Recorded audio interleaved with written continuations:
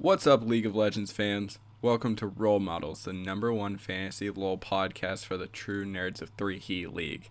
I'm your host, Chip Setterfield, joined by the Oracle of Omaha, Brian Wolf. How's it going, everyone? I hope everyone had a good weekend and a pleasant week so far. We're releasing this one a little later. Let's call it the snowstorm put us behind.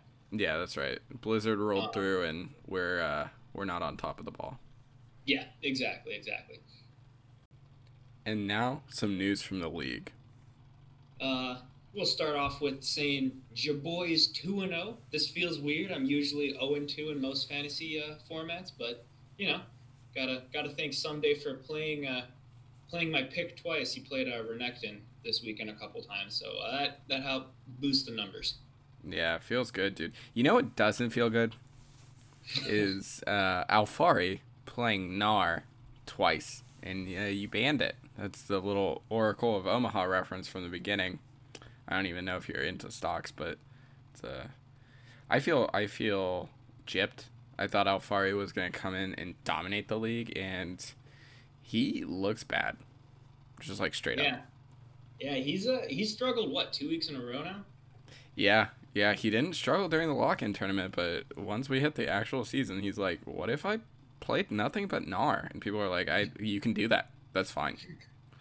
I mean, hey, at least it makes it an easy pick for you, right? I guess. I don't want to pick Gnar every week. Are you kidding? I mean, you gotta pick your poison, and if that one is what it is, then I don't know. I don't want to be you, but can't hate the player. You gotta hate the game. Actually, you can very well hate the player here. Yeah, I hate every part of it. I hate every single part of it. Moving on, Ed is unfortunately 0-2. The rest of us are 1-1.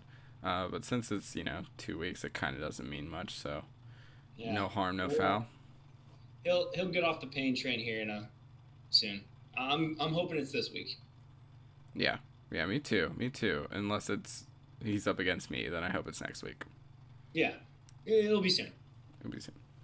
And then hey, I mean, this could be a compliment to us, dude. I mean, it seems like most of the league fantasy community took our advice about picks and bans, because I don't know if you took a look at the last week's review, but every single pick and ban was the same for each position. All meta picks, though. I like that. You gotta kind of ban against the meta. That's why I don't want to pick freaking Gnar for Alfari, because as soon as that team can rein him in, dude, we can just start playing the meta and start winning. Yeah, I don't know. It was strange, but I mean, we commented on that last week, how it just seems everyone is just kind of getting away from their mains and just going with the hot hand right now. And I think the league community picked up on that sentiment real quick. Yeah, you got to. For our weekly segment, we thought we would break down Dr. Mundo in the jungle.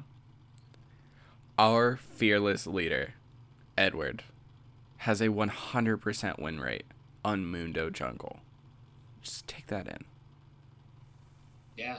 I mean, hey, it's only 2 games, but that's 2 wins. Can't even hit against it at all. It's a decent strat, at least so far. Yeah, and the thing is, dude's playing it in ranked. Like, he's not afraid. Pull out Mundo jungle in ranked. It's got him to silver 3. I think he might hit challenger this season. Oh, baby, that's a dream. We just have a fun stat for his Mundo playing. His CS per minute on Mundo jungle is higher than his Garen top CS per minute average. Yeah, it's an interesting stat. We'll just put it that way. It's an interesting one, and not one that you expect to find, especially comparing a jungler and a top laner. I think it just goes to show you, Mundo is an underrated power farmer. Yeah, no, I'd say so. He can bully people out of their jungle camps and clear them pretty quickly. I don't know how he does it, but Ed has that special touch with some of those champions. Yeah, I'm thinking about the first game I watched him play on my account freshman year when I was boosting, and he played a Mumu jungle and just queued in over the back of the dragon pit, and I thought it was the most magnificent thing I had ever seen. He stole the dragon, multi-man ulted, cleaned up like 3 people, and yeah, granted he was playing against iron people at that point, but I watched him style on some kids. Oh yeah, like he's a talented player, especially, I mean, he taught us the ropes. He's the reason we kind of got into this game, so we learned from the best, as we could summarize. That's right. I'm gonna start bringing back a Mumu top. Sorry to take top away from you, but I'm gonna start taking top a Mumu. What did I used to run? Maybe I took teleport, but I don't think so. So I'm gonna take Ghost and Ignite on a Mumu top and just start running it, because that's what Ed taught me to do. Well, then who's going to take ADC? Brother, you're in. You know what I mean? You sure as hell don't want to see that. It's going to be some Graves ADC, like the good old days. That was the good old days. Better Lucian.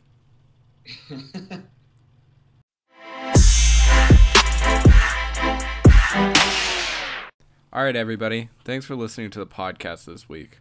Wolfie, you have any words of wisdom for the way out? Yep, this is unfortunately targeted advice, but Mr. Edward, good old Ed, R.A. Ed, as some would call him, do not pick up anyone from Golden Guardians. Just drop Stixay. Drop Stixay like 2-week-old garbage. That whole team is a trash heap right now. If you want to get on the win train, you gotta look to get yourself a better ADC, because that team's going to be struggling for a while. Yeah, Stixay is a weird case. He's one of those that's been around for a minute. He's supposed to be the veteran on the team, kind of bring up these younger picks, and it's not looking great. No, not looking great at all.